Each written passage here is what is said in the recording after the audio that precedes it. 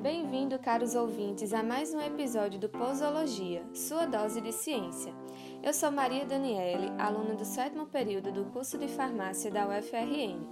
Faço parte do GPDM, Grupo de Pesquisa em Doenças Metabólicas, e sou monitora do projeto de metodologias ativas das disciplinas de farmacologia e assistência farmacêutica. Hoje eu serei seu host e, para ajudar nesse episódio, teremos na bancada desse podcast o professor Randy. Bem-vindo a mais um episódio, professor. Por favor, se apresente para a nossa audiência.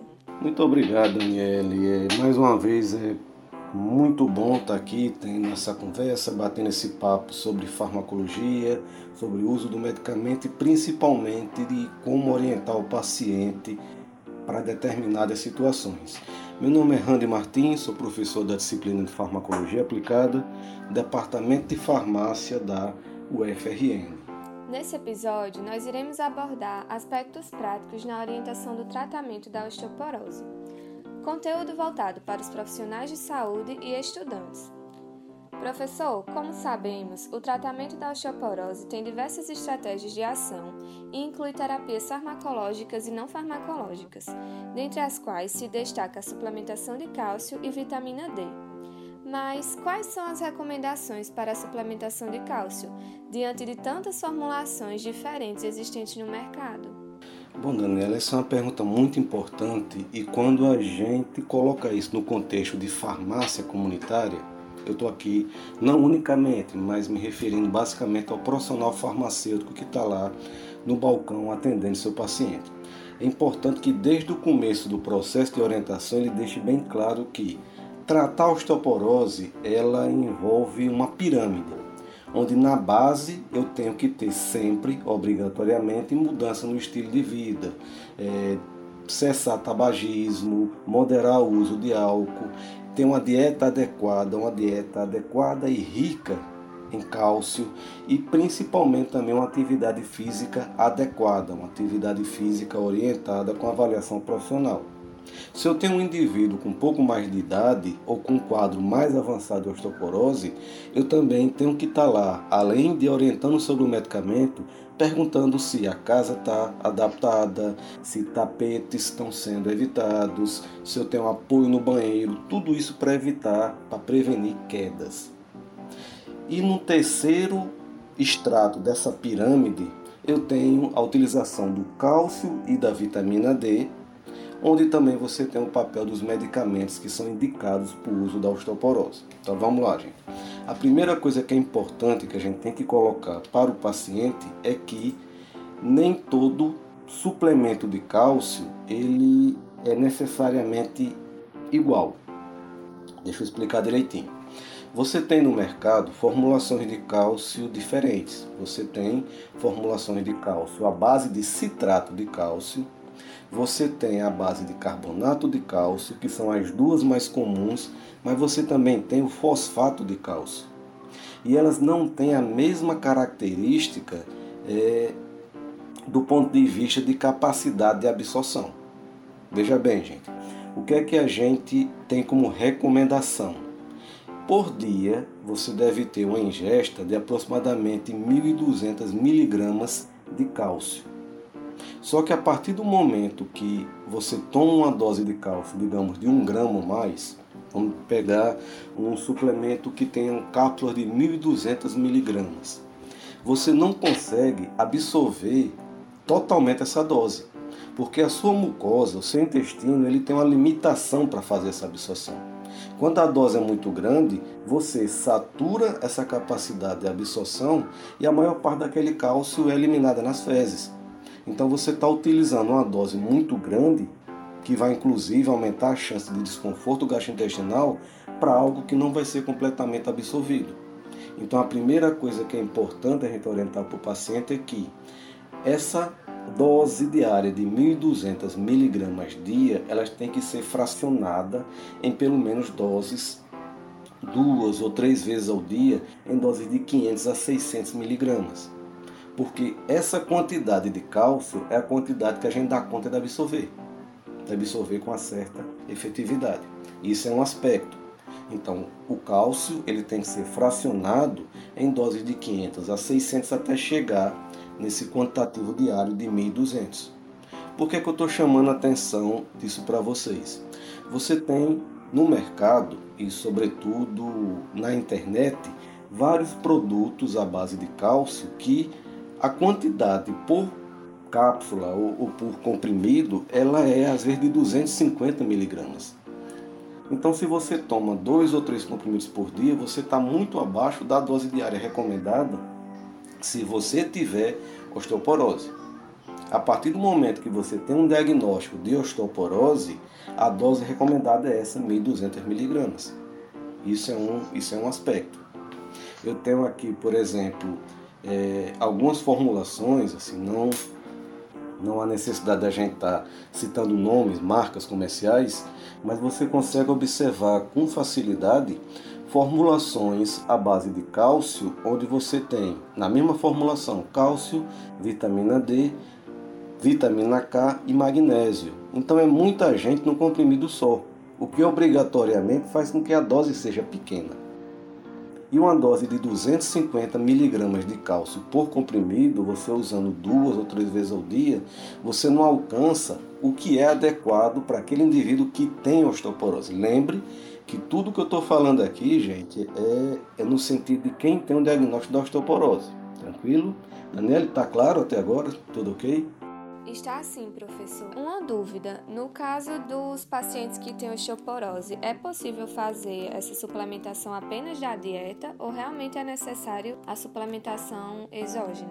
Olha, Daniela, essa pergunta é muito boa porque alguns trabalhos mostram primeiro o seguinte, que o ideal, aquele cálcio que, digamos, ele tem uma eficácia maior para a reversão do quadro, é aquele que é obtido da dieta. Então, digamos que o ideal seria que você obtivesse essas 1.200 miligramas por dia unicamente da dieta. Só que na prática é muito complicado o paciente alcançar essa quantidade de cálcio absorvido. Na diretriz brasileira do tratamento de osteoporose em mulheres pós-menopausadas, um documento que é importante que todo farmacêutico leia quando vai fazer esse processo de orientação, ele relata que a média de consumo de cálcio brasileira é em torno de 400 miligramas. Então, naturalmente no sentido de que normalmente as pessoas já consomem em média essa quantidade de cálcio. Se tem osteoporose, você deve aumentar essa ingesta. Porque aí entra, Daniele, uma coisa muito importante quando eu falo dessas 1.200 miligramas recomendadas para serem feitas por dia. Dessas 1.200 miligramas, eu não tenho uma absorção de 1.200 miligramas, não é uma absorção completa. Na verdade, cada dose de 500 miligramas de cálcio vai ter uma quantidade de cálcio distinta e também uma quantidade de cálcio absorvida. Essa é uma parte um pouco mais complicada, Daniel. Não sei se eu estou sendo claro. Mas olha só. Vamos pegar carbonato de cálcio. Vamos fazer aqui uma comparação. Carbonato de cálcio e citrato de cálcio, que são as duas formas de cálcio mais vendidas, mais comercializadas. O carbonato de cálcio, que é obtido principalmente a partir das ostras, e que inclusive até é engraçado quando você vê um suplemento que deixa bem destacado natural, obtido de ostras. Não, o carbonato de cálcio normalmente ele é obtido dessa forma. E que o carbonato de cálcio ele tem a fórmula que é um átomo de cálcio ligado a um átomo de carbono ligado a 3 átomos de oxigênio. Quando você faz o peso molecular do carbonato, você tem 100 gramas por mol, onde dessas 100 gramas, 40% é cálcio. Em outras palavras, a cada 100 miligramas de carbonato de cálcio, 40 miligramas são de cálcio. Se eu tenho um comprimido de 500 miligramas, eu tenho ali 200 miligramas de carbonato de cálcio. Então, essas 500 miligramas não é unicamente de cálcio, e essas 200 miligramas que eu tenho, elas não são totalmente absorvidas. Ok? Isso é um aspecto. Citrato de cálcio é o mesmo raciocínio. O peso molecular do citrato de cálcio é 500 gramas por mol, arredondando. E dessas 500 gramas por mol, 21% é que é cálcio. Ou seja, em um comprimido de 500 miligramas de citrato de cálcio, eu tenho 20% aproximadamente de cálcio. Ou seja, metade daquilo que você tem no comprimido de carbonato. Resumindo, em um comprimido de 500 miligramas de carbonato de cálcio, eu tenho 200 miligramas de cálcio. Em um comprimido de 500 miligramas de citrato de cálcio, eu tenho 100 miligramas de cálcio. Então você, no primeiro momento, imagina, não, então eu tenho que tomar carbonato de cálcio, porque ele tem mais. Se tem mais, vai ser absorvido mais. Só que o carbonato de cálcio, ele depende muito de um pH mais ácido. Ele depende muito de uma acidez para facilitar a absorção dele, que via de regra não é muito boa. Enquanto que o citrato de cálcio, ele pode ser administrado mesmo com uma acidez não tão acentuada, e ele tem uma absorção maior do que o carbonato de cálcio. Quer dizer que carbonato de cálcio tem mais, mas absorve menos. Citrato de cálcio tem menos, mas absorve mais. Ok? Quando você coloca então numa balança, vamos ver a seguinte: será que se eu tivesse um grupo de mulheres usando carbonato de cálcio, comparado a um grupo de mulheres usando citrato de cálcio, e ambas na mesma dose, vamos avaliar depois o quanto que é absorvido. São poucos os trabalhos que fizeram isso, mas aqueles que fizeram mostraram que meio que uma coisa compensa a outra. Significa que pessoas usando carbonato, apesar da absorção não ser tão boa, mas como tem mais, acaba dando certo. Citrato de cálcio, uma absorção bem melhor, mas tem menos. Então também funciona. Ok, gente?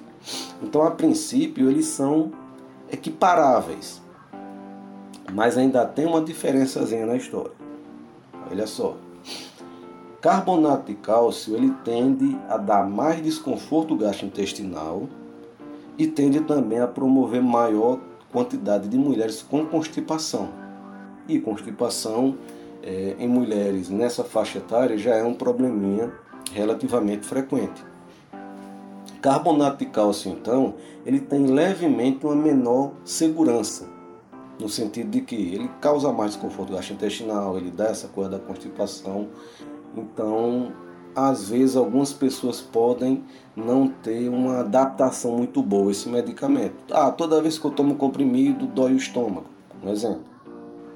Em situações desse tipo, uma formulação à base de citrato de cálcio, ela pode ser mais interessante. Por quê? Farmacotecnicamente, o citrato de cálcio ele permite que você faça um comprimido mastigável, que você faça uma formulação efervescente, que você tenha outras opções que melhoram a adesão do paciente. Agora é mais caro. Em compensação, ele é mais caro. Isso aí também tem que ser levado em conta. E não é verdadeiro eu dizer, olha, toma o citrato de cálcio que ele não dá dor no estômago. Não é bem assim. Ele tem uma tendência a promover menos desconforto e menos constipação. Mas não é uma coisa absoluta. Ok? Isso aí é um aspecto. Então, o que é que eu coloco aqui de recomendação no geral em relação à seleção desses produtos? Levando em conta o aspecto farmacoeconômico, eles pendem um pouquinho para o carbonato de cálcio, ele é mais barato. Do ponto de vista de eficácia, eles são equiparáveis, exceto se você que usa o carbonato de cálcio tem tendência a desconforto gastrointestinal, a constipação e a questão do custo não é uma barreira, citrato de cálcio. Ok, gente? Daniel, tá claro? Tranquilo? Perfeito, professor, entendi. Então, no caso, essas são as diferenças básicas ou tem mais alguma diferença? Olha, tem mais um ponto que é importante levar em conta, Daniel, no caso do carbonato e do citrato de cálcio, que é o seguinte: como o carbonato de cálcio depende muito de um pH mais ácido, por isso que é importante até ser utilizado depois das refeições. Quer dizer, você come, aumenta a acidez, toma a cápsula ou o comprimido de carbonato de cálcio e aquele alimento no estômago diminui o desconforto e favorece a absorção. Isso é uma coisa. Agora, você tem uma indicação mais fechada para se utilizar citrato de cálcio. É quando você observa aqueles indivíduos que têm tendência à hipocloridria, ou seja, pessoas que têm naturalmente uma diminuição da acidez estomacal. Por exemplo, idosos ou usuários crônicos de IBPs, inibidores da bomba de prótons, como omeprazol, pantoprazol, lansoprazol. Ou até mesmo, está ficando um pouco mais raro hoje em dia a utilização de ranitidina e similares. Então, quando esses medicamentos promovem uma baixa acidez, então o citrato de cálcio, que não depende dessa acidez, aí ele faz uma absorção ainda equivalente. Ou quando eu tenho aqueles indivíduos com doenças intestinais inflamatórias, como doença de Crohn, por exemplo, onde ele por natureza tem uma baixa capacidade absortiva. Então, esses casos, um paciente que fez cirurgia bariátrica, então nesses casos o citrato de cálcio ele tem uma preferência porque ele absorve mais fácil, não depende tanto do pH. Ok, Daniele? Então, professor, se for carbonato de cálcio, eu vou ter uma forma específica de tomar e o citrato de cálcio, ele é independente das refeições, é isso? É, exatamente isso, Daniel. O carbonato de cálcio se recomenda que ele seja realmente administrado após as refeições, para facilitar a absorção, porque ele pega carona na acidez do momento da refeição e ao mesmo tempo também de brinde ele diminui um pouquinho o desconforto gastrointestinal, caso o paciente seja suscetível. Já o citrato de cálcio, ele não tem esse determinante, não obrigatoriamente tem que ser usado após as refeições. Mas, do ponto de vista do processo de orientação, já que esse paciente ele pode, em vários momentos, alternar entre carbonato, citrato, então já dá uma orientação uniforme. Olha, usa o suplemento de cálcio depois de refeição. Ok? Perfeito, professor. E agora, no caso da suplementação da vitamina D, como é que se determina o regime de doses? E além disso, como é possível compreender as unidades internacionais que são usadas ao invés das clássicas miligramas? Bom, Daniele, quando a gente fala de cálcio, obrigatoriamente no contexto da osteoporose, a gente tem que falar de vitamina D também. Não é adequado a pacientes com osteoporose você utilizar cálcio unicamente. O cálcio tem que estar junto da vitamina D, porque mesmo que você tenha uma boa absorção do cálcio, não há garantia que ele vá ser inserido na matriz óssea. Quem vai fazer esse trabalho, um dos que vai fazer esse trabalho, é justamente a vitamina D. Outra coisa importante é que vitamina D ela tem um papel essencial na osteoporose. Ok, ela é uma abordagem terapêutica já consagrada, você tem ótimos resultados no sentido de parar a progressão ou até reverter a diminuição da densidade óssea que você encontra na osteoporose, isso já está mais do que comprovado. Agora, a vitamina D ela não é uma panaceia. Você tem hoje na internet, você tem programas de TV, você tem uma tendência a se colocar a vitamina D como algo que resolve todos os problemas do mundo.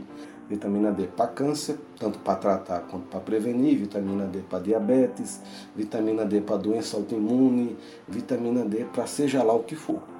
Eu acho que diria até que é como se fosse o movimento dos vitamina Ddistas, algo assim muito carente de uma comprovação científica. Agora, no contexto da osteoporose, não, a vitamina D é essencial. Veja bem, gente, é interessante também deixar claro que a vitamina D que você encontra nos suplementos, assim como a vitamina D que você obtém da dieta, é o calciferol, ok? Mas o calciferol também ele pode ser produzido no nosso organismo a partir da provitamina D3, que por meio da presença de radiação ultravioleta, ou seja, de tomar um solzinho de manhã, ela também vai ser transformada, metabolizada em calciferol. Então a gente tem o calciferol da dieta, o calciferol suplementado e o calciferol endógeno. É interessante, então, a gente equilibrar muito essa informação, mas hoje em dia as pessoas cada vez tomam menos sol. As pessoas cada vez saem de casa, entram no carro, entram no trabalho e não tem uma exposição à luz solar direta. É claro que a gente tem que considerar isso no contexto também de uma exposição exagerada e câncer de pele, ok, principalmente em pessoas de pele clara. Mas é importante que haja, no mínimo, de manhã cedo, que é a hora mais segura, algum grau de exposição daquele paciente ao sol. Vamos pensar, por exemplo, de um idoso, uma idosa, que a osteoporose é mais frequente em mulheres, uma idosa que não está mais na sua rotina de trabalho, aposentada, tem o seu quadro de osteoporose identificado, está utilizando o medicamento, está utilizando a suplementação, você tem que recomendar um banho de sol de 10, 15 minutos logo pela manhã. Você tem que recomendar uma atividade do tipo um passeio na calçada, conversa com os amigos, faz uma atividade que seja possível do lado de fora, um banho de sol na varanda.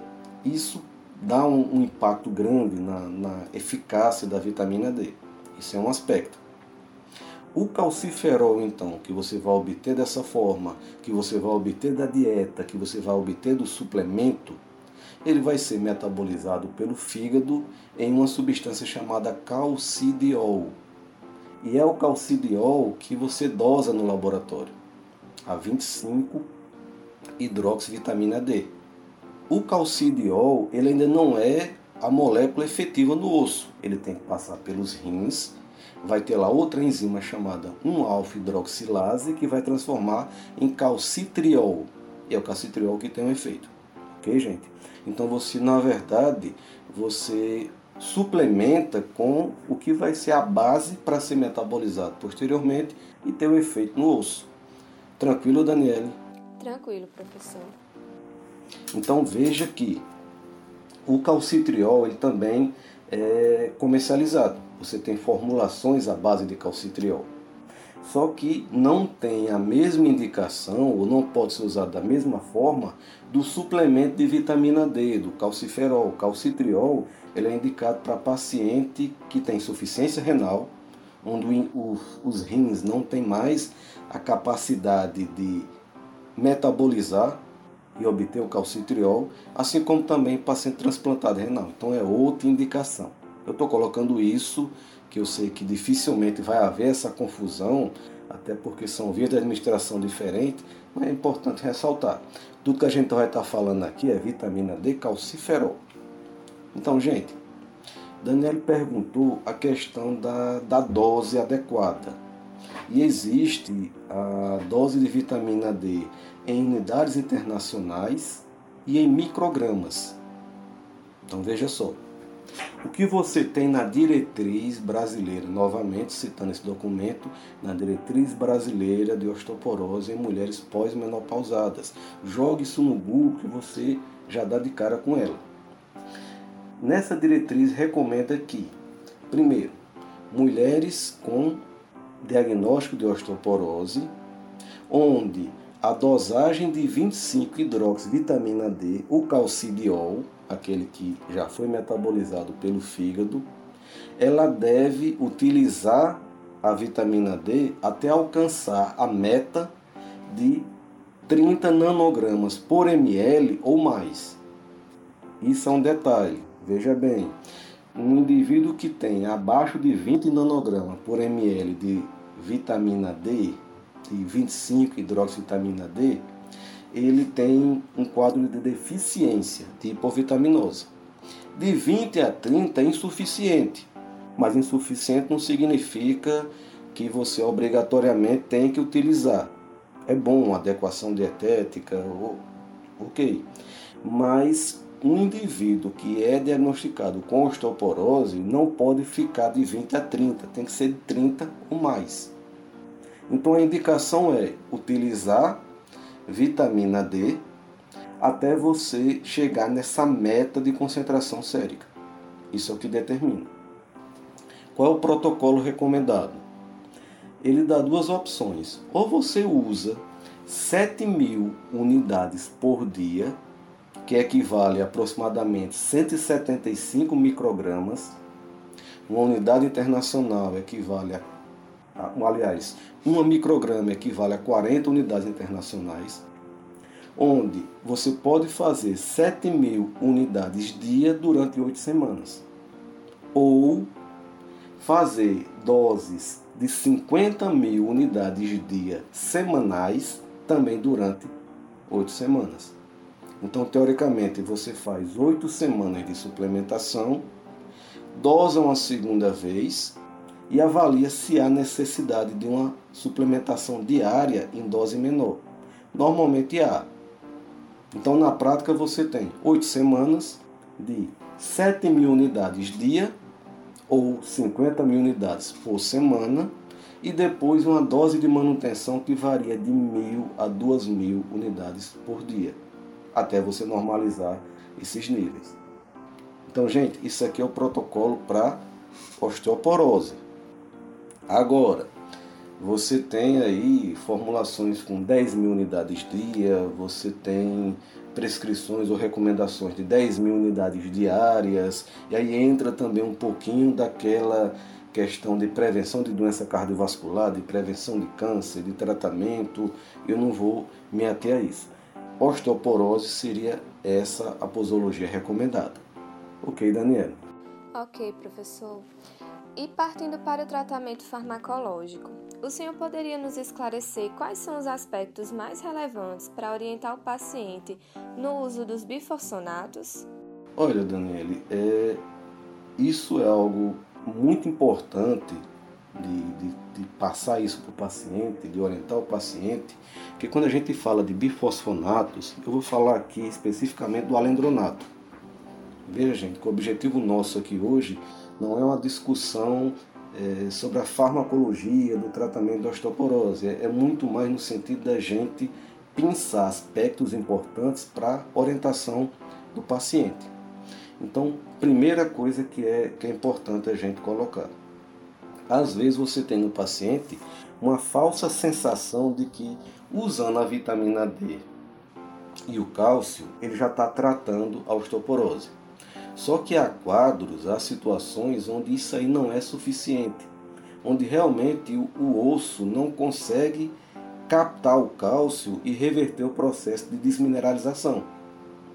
E pode até, inclusive, e isso é uma coisa importante a gente colocar sobre a segurança do uso do cálcio e da vitamina D, principalmente do cálcio, quando você utiliza altas doses de cálcio e você não tem uma sinalização para esse negócio ir para o osso, esse cálcio se deposita em artéria, esse cálcio dá cálculo renal, esse cálcio ele pode realmente aumentar de forma expressiva a possibilidade de piora de quadros cardiovasculares.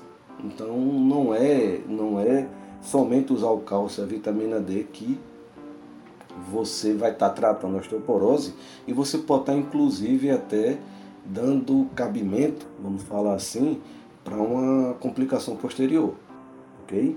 Então, realmente, na hora que você tem indicação do uso de um bifosfonato, por exemplo, que é uma das opções farmacológicas mais empregadas, você não pode se sentir à vontade, o paciente não pode se sentir à vontade de ter esse raciocínio. Estou usando cálcio, estou usando a vitamina D, então está ok. Não.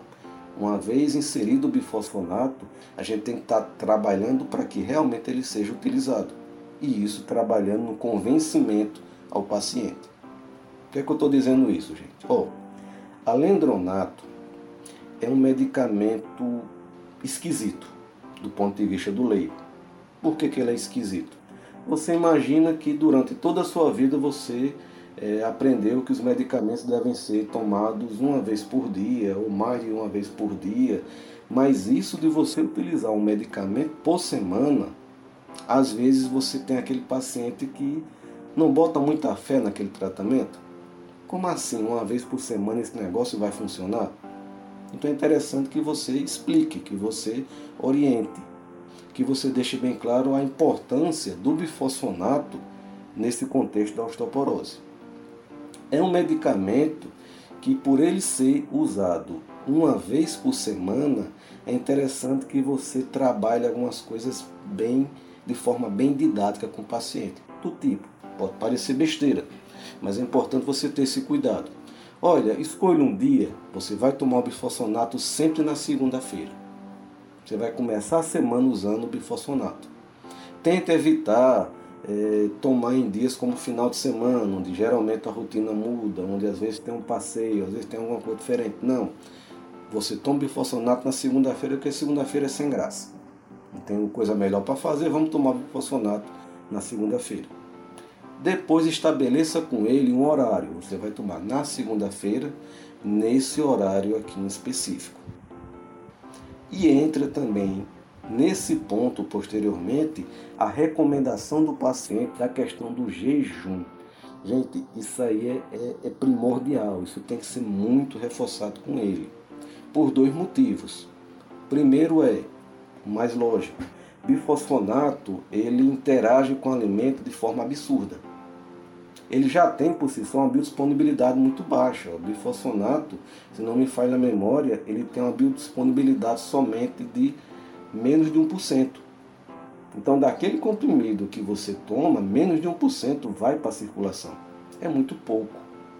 E quando você joga um alimento em cima, aí é que não entra nada. Ok, gente? Então, a recomendação é que você tenha a utilização do alendronato, do bifosfonato pela via oral, uma vez na semana, naquele dia específico, de manhã cedo, em jejum. Então ele acorda, estabelece um horário e toma aquele comprimido. E só vai tomar o café da manhã, no mínimo 30 minutos depois. Ou 1 hora, depende da literatura. Eu sou partidário de 1 hora, porque é um medicamento de absorção tão ruim que é interessante que você dê essa orientação, esse cuidado. Daniele, está claro até agora? Entendeu essa questão do jejum, do bifosfonato? Entendi, professor, mas esse jejum, no caso, também inclui o uso de outros medicamentos ou só de alimentação? Daniele, agora a gente está entrando numa zona meio cinzenta da literatura e da orientação do paciente. Olha só. A gente tem que levar em conta, primeiro, que o alendronato ele interage com muita gente, muito fármaco. Então, há realmente o risco de você ter interações de medicamentos que ele já usa normalmente. Outra questão é que o alendronato, isso é característico dele, ele tem o desconforto gastrointestinal como uma queixa recorrente. Além de dores articulares e musculares que o paciente pode experimentar no dia que ele utiliza o alendronato, mais no começo do tratamento, ele também reclama muito de sintomas gastrointestinais. Então, se ele estiver utilizando, por exemplo, um AS, para prevenção primária ou secundária de acidentes cardiovasculares, se ele estiver utilizando um AS, e se ele usar o AS naquele horário, digamos, você vai somar o desconforto gastrointestinal do alendronato com desses outros medicamentos, certo? Então, o que é interessante a gente recomendar para o paciente? Olha, você vai usar esse medicamento, 1 hora depois toma café da manhã e administra os seus outros medicamentos após o café da manhã. É claro que eu estou considerando aqui que esses outros medicamentos também não têm interação com o alimento. Isso aí é uma coisa para a gente avaliar caso a caso. Mas pode até você ter uma situação de que naquele dia que está se usando o bifosfonato, você mude um pouco o uso de alguns medicamentos, como por exemplo o omeprazol. O omeprazol é interessante que ele seja usado meia hora antes da refeição. Mas digamos que nesse dia do alendronato, isso talvez seja um pouco complicado, de você tomar o bifosfonato, 30 minutos depois tomar o omeprazol e 30 minutos depois você fazer sua refeição. Talvez nesse caso, nesse dia, mesmo você sabendo que o omeprazol vai perder um pouquinho da sua eficácia, ele também toma depois do café da manhã. Isso realmente é algo para a gente avaliar caso a caso, ok? Outra coisa importante, Daniela, é a questão da orientação da administração do alendronato com água e também da questão de o paciente não deitar posteriormente. Então, gente, olha só, é interessante que realmente só se utilize água para fazer a administração do alendronato. Isso já é uma coisa que os médicos também já orientam, isso é algo de conhecimento muito disseminado entre os médicos, os farmacêuticos, os profissionais, que não pode tomar com suco, não pode tomar com leite, não pode tomar com nada. É água. E também que o paciente, depois que toma o comprimido, ele não pode deitar.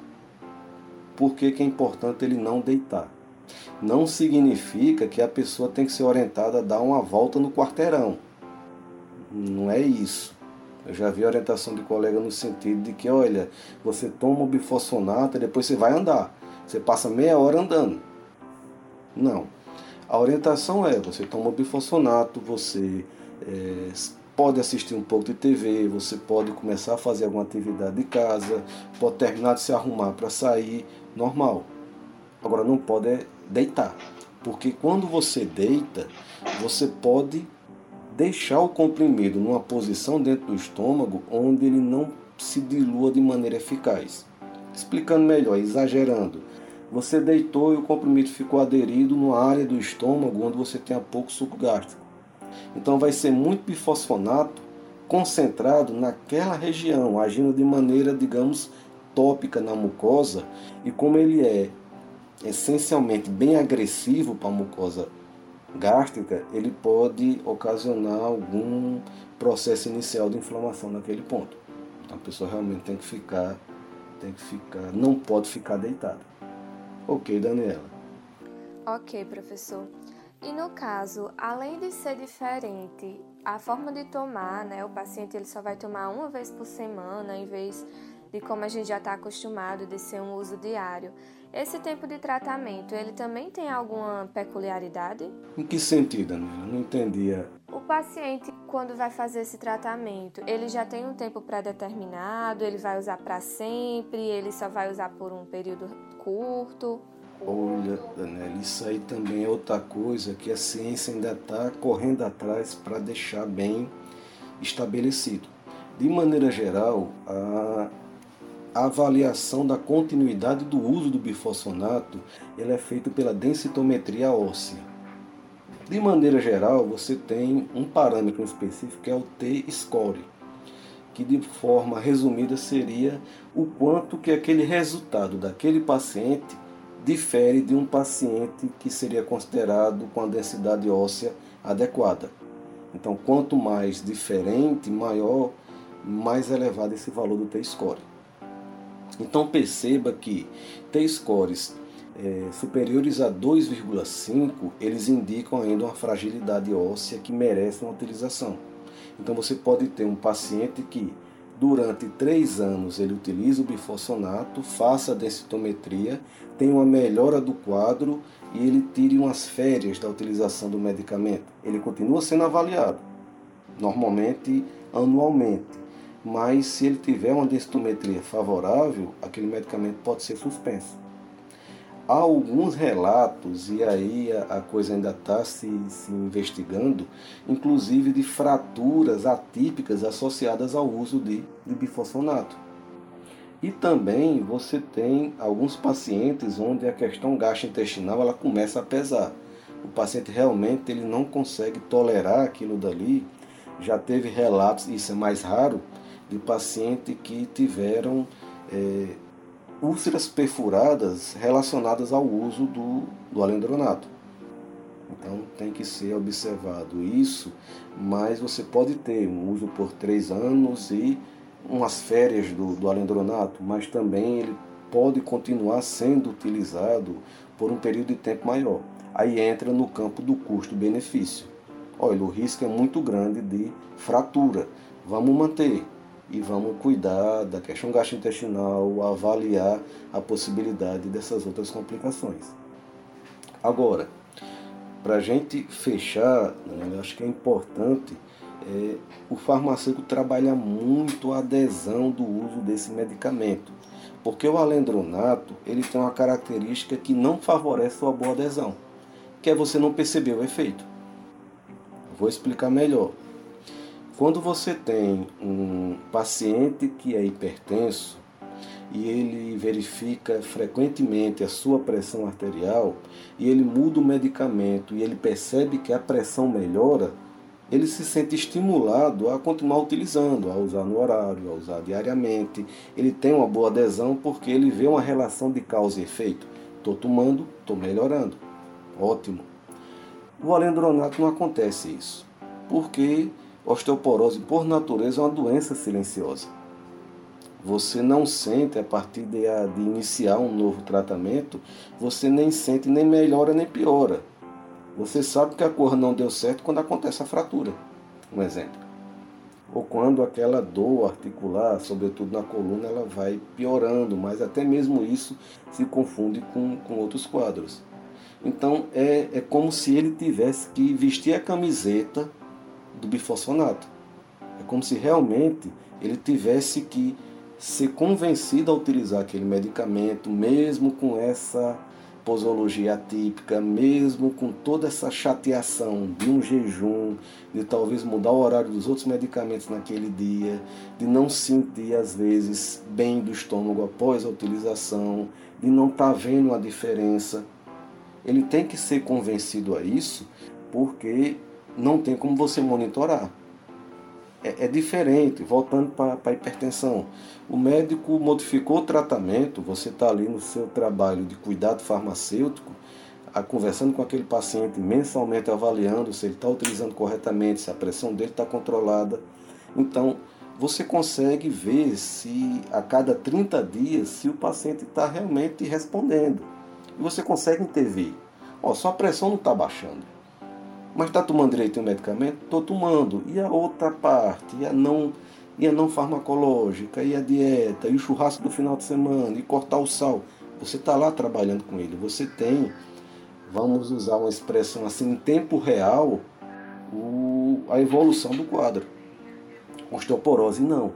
Osteoporose, a densitometria é a avaliação mais fidedigna, e você não faz densitometria todo mês. Densitometria é um exame caro, ele complexo, exige um paciente perder uma manhã toda para fazer aquilo. E é feito a cada 1 ano, a cada 2 anos. Ou seja, você na prática você não sabe se o bifosfonato está funcionando. Nem o paciente sabe, nem o médico sabe. O que você tem que fazer é pecar pelo excesso. Vamos tomar e vamos realmente se certificar se ele está fazendo o uso do bifosfonato, o uso do cálcio, o uso da vitamina D de forma correta, se está voltando ao médico no período adequado. Então, esse trabalho de adesão, e é nosso, isso é de farmacêutico. Farmacêutico é o único profissional que todo mês ele vê o paciente. Então a gente está lá na ponta de lança e tem uma oportunidade muito boa de aumentar, de deixar esse tratamento mais efetivo. Ok, Daniela? Muito bom, professor. Foi muito enriquecedor poder conversar sobre esse assunto. É um tema que é tão importante, né? E esse material com certeza vai ajudar muitos profissionais e muitos estudantes. Muito obrigada por esses esclarecimentos e pela sua participação. Até a próxima, pessoal. Obrigada pela audiência. Obrigado, gente. Até a próxima.